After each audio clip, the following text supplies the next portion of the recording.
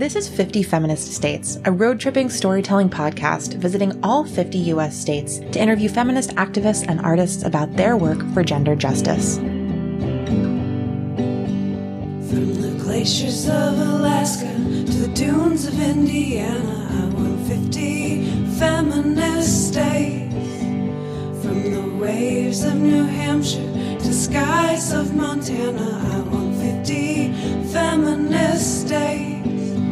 And when you hear the call, you know so well, sisters, speak out, I know I will.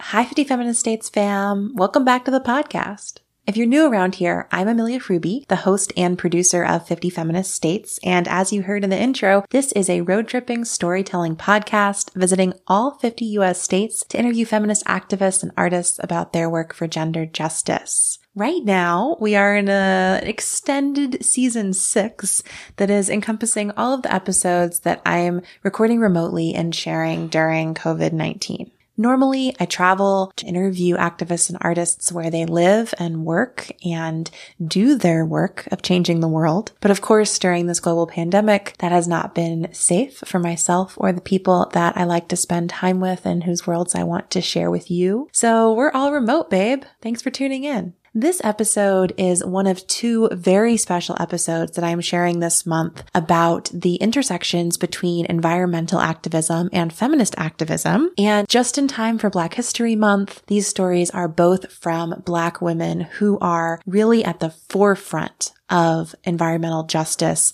and intersectional environmentalism right now. Today's guest, Lia Thomas, even coined the term intersectional environmentalism in an Instagram post and pledge that went viral last summer. So this episode is super special. Lia is one of my favorite people that I've ever had on the podcast. I was definitely a little starstruck when we recorded, so you might hear that in my voice at times. And you know what? I'm not ashamed. It's okay to be inspired and excited and nervous when you talk to your heroes. And I can't believe that I get to have one of mine on the podcast and that all of you get to hear our conversation. Before we dive into my chat with Lia, I want to give you a quick reminder that if you're listening live, the 50 Feminist States Podcast Fellowship is accepting applications for one more day.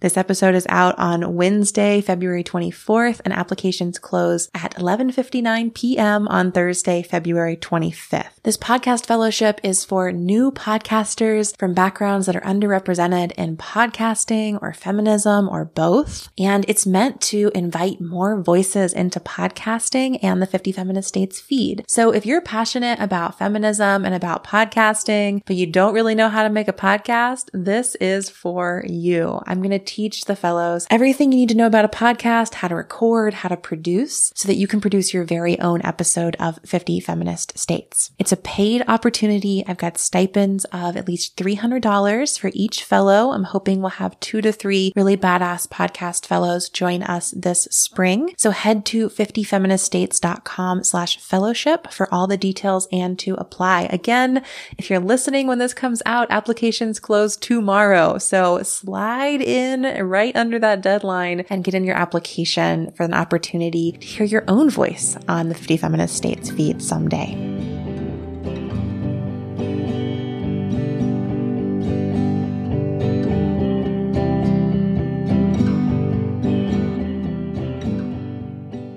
As you heard me gush about at the start of this episode, Lia Thomas is an intersectional environmental activist and an eco-communicator and creative based in Ventura, California. She's passionate about advocating for and exploring the relationship between social justice and environmentalism. She is a co-founder of Intersectional Environmentalist and works on so many cool projects, including an upcoming book, many articles in outlets like Vogue, Elle, The Good Trade, and more. And she is also a cannabis activist and entrepreneur. She's got a company called The Greens Girl Co., and she's working on some new cannabis things with Humble Bloom Co. too. We cover all of that and more in this episode, so I really hope that you'll tune in to learn more about what intersectional environmentalism is, why Leah coined that term, and how it's spread over the past year. Not even a year. It's really been like 8 months.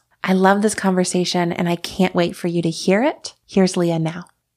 Hey, I'm Leah. I am an environmental advocate, writer, and I guess digital creator is what the kids are calling it. You know, I'm on I'm on the Instagrams. And yeah, I was born and raised in Florissant, Missouri, which is right outside of St. Louis, Missouri. Mm-hmm. And I went to college in Orange County. And then I found my way to where I'm at now in Ventura, California, which is personally my favorite spot of California, right between Oxnard and Santa Barbara. About an hour and a half outside of LA. So you're away from all the, LA stuff. And that's where I'm at now. I love a good Midwest to West Coast transition. I think that's a really common one.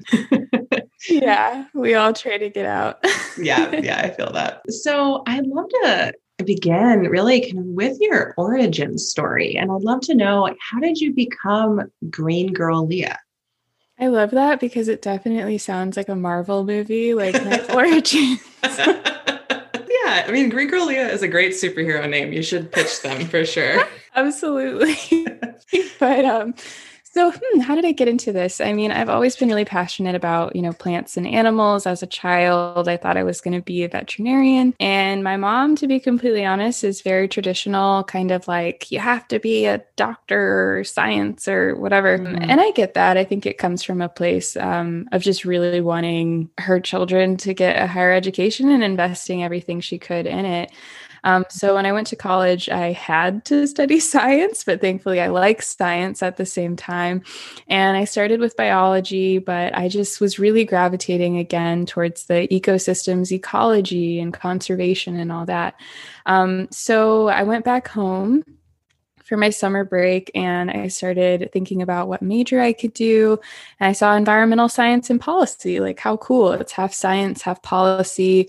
I get to focus on ecosystems and all that. So I changed my major and I had about 2 to 3 weeks before I would go back to school to start it.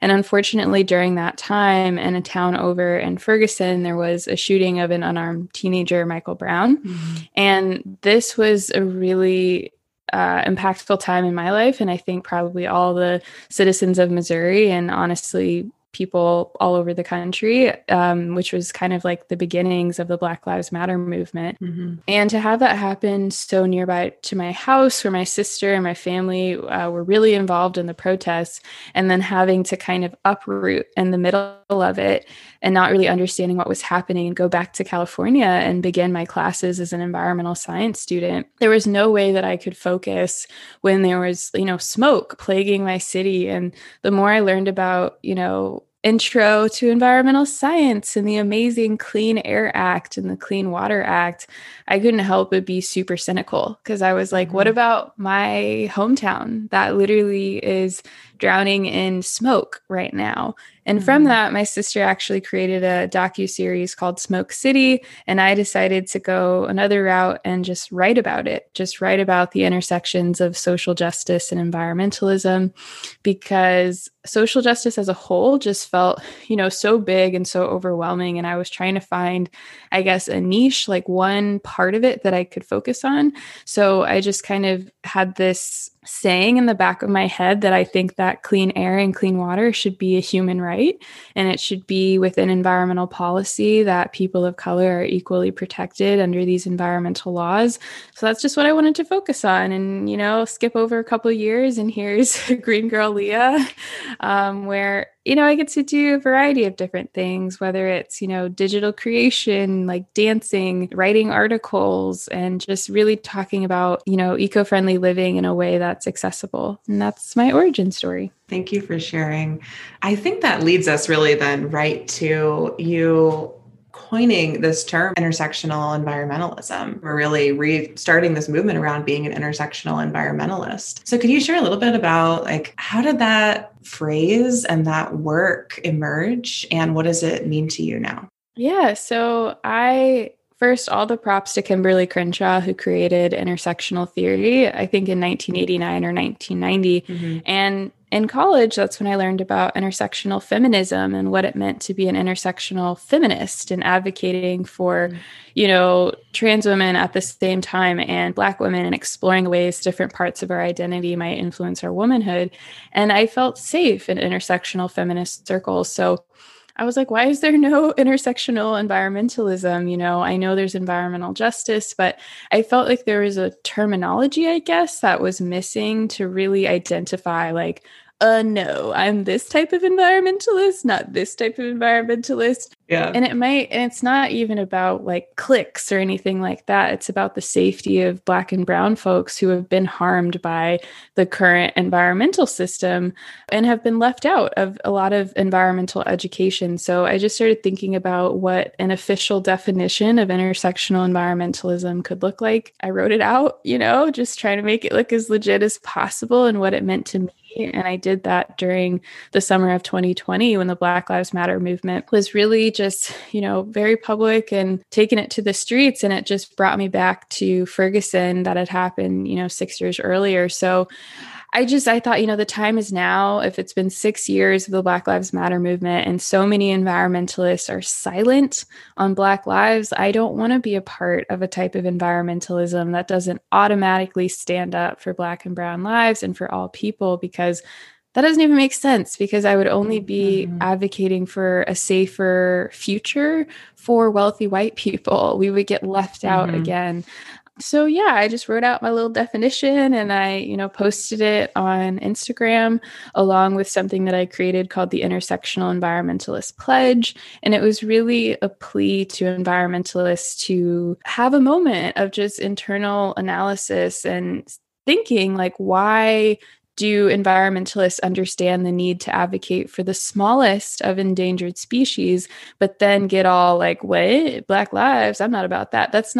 It doesn't align with the values of, I guess, how I see an environmentalist. So yeah, that's the story behind the definition and also, I guess, how it started to reverberate online. That was something I never could have imagined, that a social media post could become an actual framework, I guess, that people are developing. And it has adopted in schools, even seeing lectures on intersectional environmentalism and, people using the graphics that my team has created, like in their college coursework. But it's really cool. It's really, really cool. Yeah. I mean, I think it's such a testament to the power of your ideas and the way you explain them, that really this one Instagram post has led to what feels like a shift in many movements, many social justice movements toward intersectional environmentalism. If the organization Intersectional Environmentalists started as the post and the pledge, like, what are you all doing now? Because I know it's not just you. You've got a whole, looks like a team involved. What are you working on together? Yeah, I mean, it's so insane. There's 4 co-founders.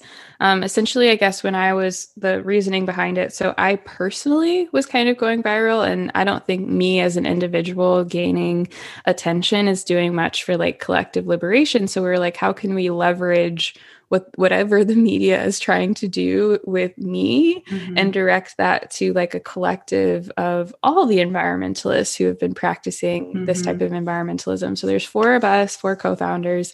And our first step was, I was just getting so many questions of people saying, okay, how do I practice intersectional environmentalism? What organizations can I support? How can I learn more? What should I be reading if it's not this textbook that leaves out, Black and Indigenous voices? So our first step, we just worked really hard to create a website, and we had so many volunteers, and this was so beautiful. Like, I honestly get chills thinking about it, but we had people just reaching out saying, how can I help? Can I design something? Can I add a clicker to the website? Like, how can we get resources to people? So we just launched with a couple topic pages, agriculture, Black identity, LGBTQ plus identity, cannabis, like different topics. And then we just put a bunch of resources so people could learn about those things through, I guess, that perspective and how it correlates to environmentalism. And from there, we've really just tried to find new ways to meet millennials and Gen Z where they're at and provide them with resources that might be pretty graphics or TikTok or whatever to learn about environmentalism and environmental justice specifically. And we also are trying to create resources for educators to be able to relate with their students, have things that can be used for course adoption. So even if it is like a graphic online, we have 3 researchers on our team that are looking for sources so we can make sure that it's fact checked. And in addition to that, we are trying to get more political. Like we had an IG Live with the White House a couple weeks ago, which was really cool. Oh, cool. It was really exciting. And we're working on a letter to the Biden administration currently. And we're figuring it out day by day, but there's a lot of moving parts from design to research to really just trying to compile resources for people. Yeah, I mean, it seems like so much. And it's really beautiful to hear how that's grown from just like an interest and an energy and a community that wants to support the work and is just willing to show up and help, which is really what I love about any initiative that starts in a grassroots way, is it just builds from people's passion and desires and need for a better world. And that's what I feel every time I kind of see what you all are doing. Oh, absolutely. And I think that's the most beautiful thing about grassroots movements, because because you don't know it's a movement until like after, because I was like, oh, just, me and my friends and some strangers online, like we just make a post and stuff. But it's like, we're coming together to make climate art. Like that's the cool. It's so cool. I can't wait till I have kids so I can like tell them about it a million times and they'll get annoyed and be like, I don't care that you and your friends were making climate art.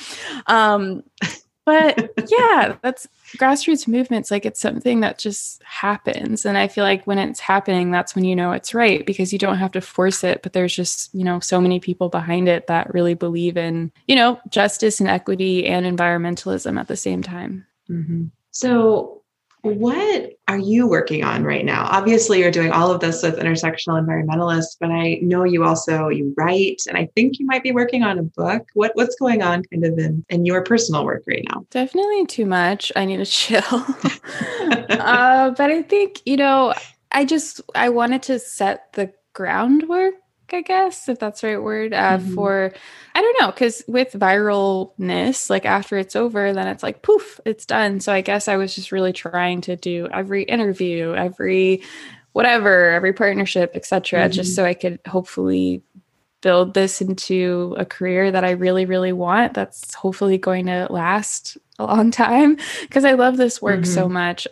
So there was actually a funny story. So I was writing a lot more articles, and I had spoken to a literary agent a couple of years back, and she was really sweet. This was before I knew anything about writing books. I sent this like terrible proposal, but she talked me through it. She coached me for free and was like, hey, if there's ever another book idea, and if you've ever grown your reach and you've done more writing, feel free to reach back out. So when I was suddenly being bombarded with press and all these things, I just thought about, what do I really want? And what I really wanted was to write some sort of accessible environmental justice primer that students felt good having, or people felt like, oh, it's artsy. This looks cute on my coffee table. But educators could also know that it is, fact checked and has resources so it can be adopted in an educational setting. So I reached back out to that literary agent, and, to my amazement, we were able to work together and get a book deal, which is really cool. Yay, congrats. Thank you. And I'm writing away. So hopefully that'll be coming out next Earth Day. Oh, what a perfect, of course, moment for it. That's so exciting. So I know you're also involved I believe you're also involved with the Green Girl Co. And you mentioned cannabis earlier as kind of one of the platform or areas of work for intersectional environmentalists. So could you tell us, how did the Green Girls Co. get started? And you maybe explain to listeners a little bit about why cannabis equity is so important to intersectional environmentalism and social justice at large. Absolutely. So the Greens Girl Co. definitely, it happened too quickly, because I was like, it was funny. My boyfriend was like, Leah, you need a hobby. You're going to get exhausted. All you do is talk about the environment and got to take care of yourself. So I was like, you know what? You know what I like? Cannabis. So let's figure that out. So what meant to was meant to be like a fun art project. Like I wanted to collaborate with, different local grassroots kind of cannabis efforts, turned into, there was a local ceramic company that was launching a new like smokeware line that was designed really beautifully. And we kind of teamed up on this project to have like this visual video that was all about destigmatizing cannabis for everyone and a percentage of sales going back to, cannabis reform. And I don't know, I feel like that's just something that I personally am really passionate about. And I think that cannabis justice and restorative justice is going to be super important, especially as more states are legalizing. And the war on drugs, in my opinion, was one of the most harmful things to the Black community that led to the displacement of a lot of families, the breaking apart of a lot of families, and led to a lot of criminal records that don't need to be there. And the more you look into it, it was just disgusting to me that just a couple states over, someone could go to jail for years for something that I can obtain by just walking into like an Apple store looking dispensary. And it felt, the more I looked into it, that the people who are benefiting the most from the cannabis industry and its legalization were white and wealthy, and that with legalization, if we don't really right the wrongs of the past, it's not going to matter. Even when it's legalized, the same people are going to be missing out. So people might ask, like, why pipes? Why did I release a couple pipes as my first project? But it was all about design. And the power that design has to lead to destigmatization. So a lot of people, when they think about people smoking cannabis, they think of these like intricate bongs with like weird, like leaves, cannabis leaves on them, and like, like a stoner who's like in a hoodie, which is fine, do you.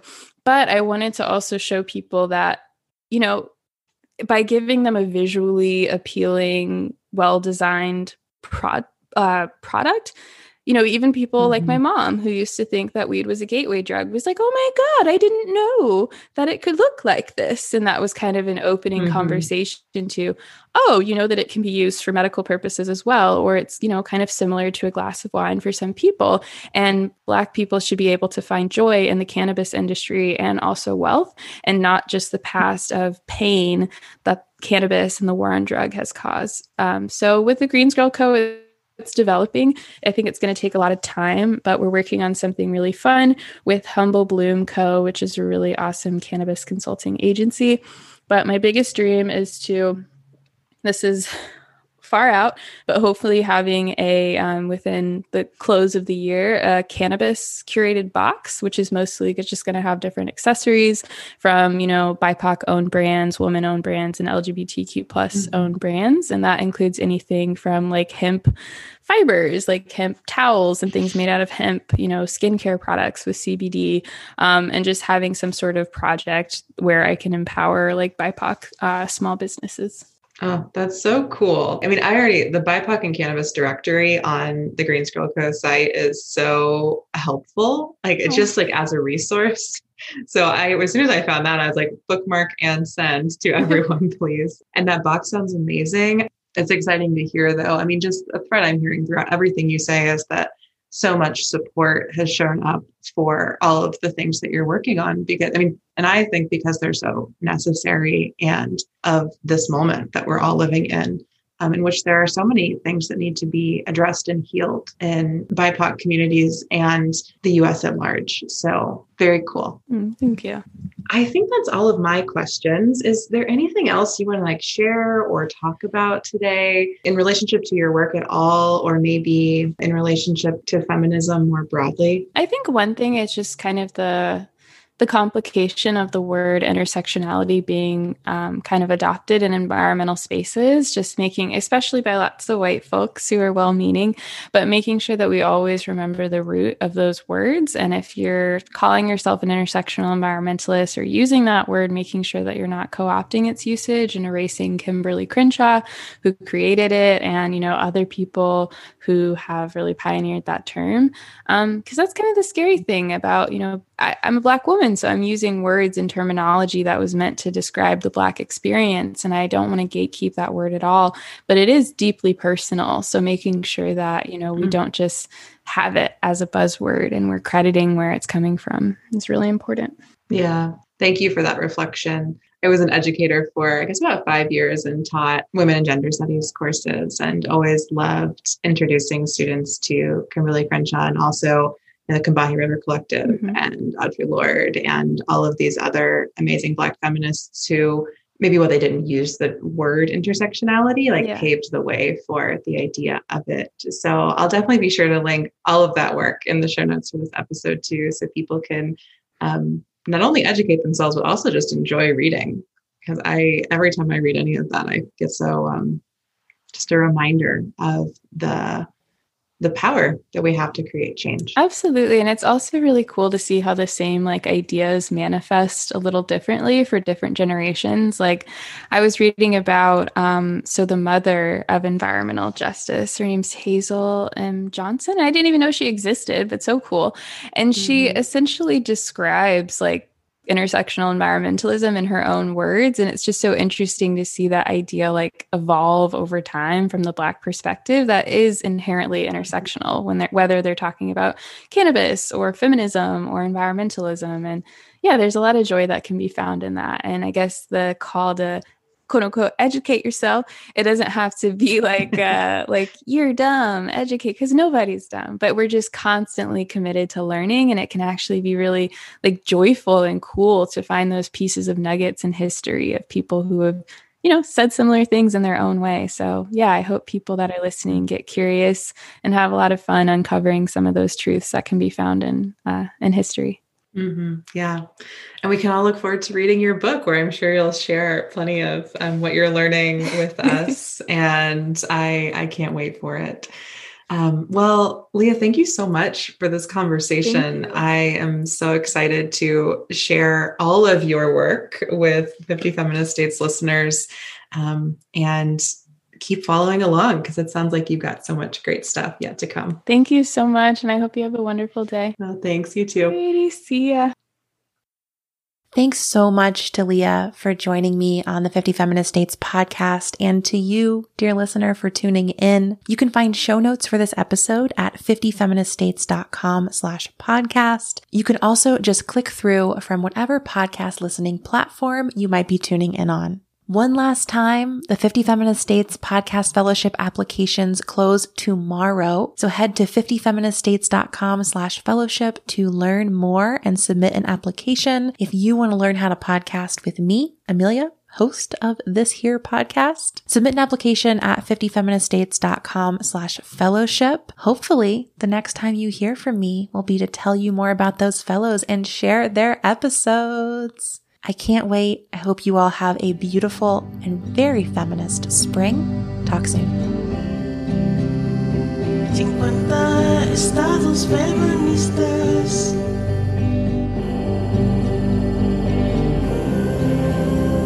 50 estados feministas. 50 feminist states. 50 feminist states. 50 feminist states. 50 feminist states.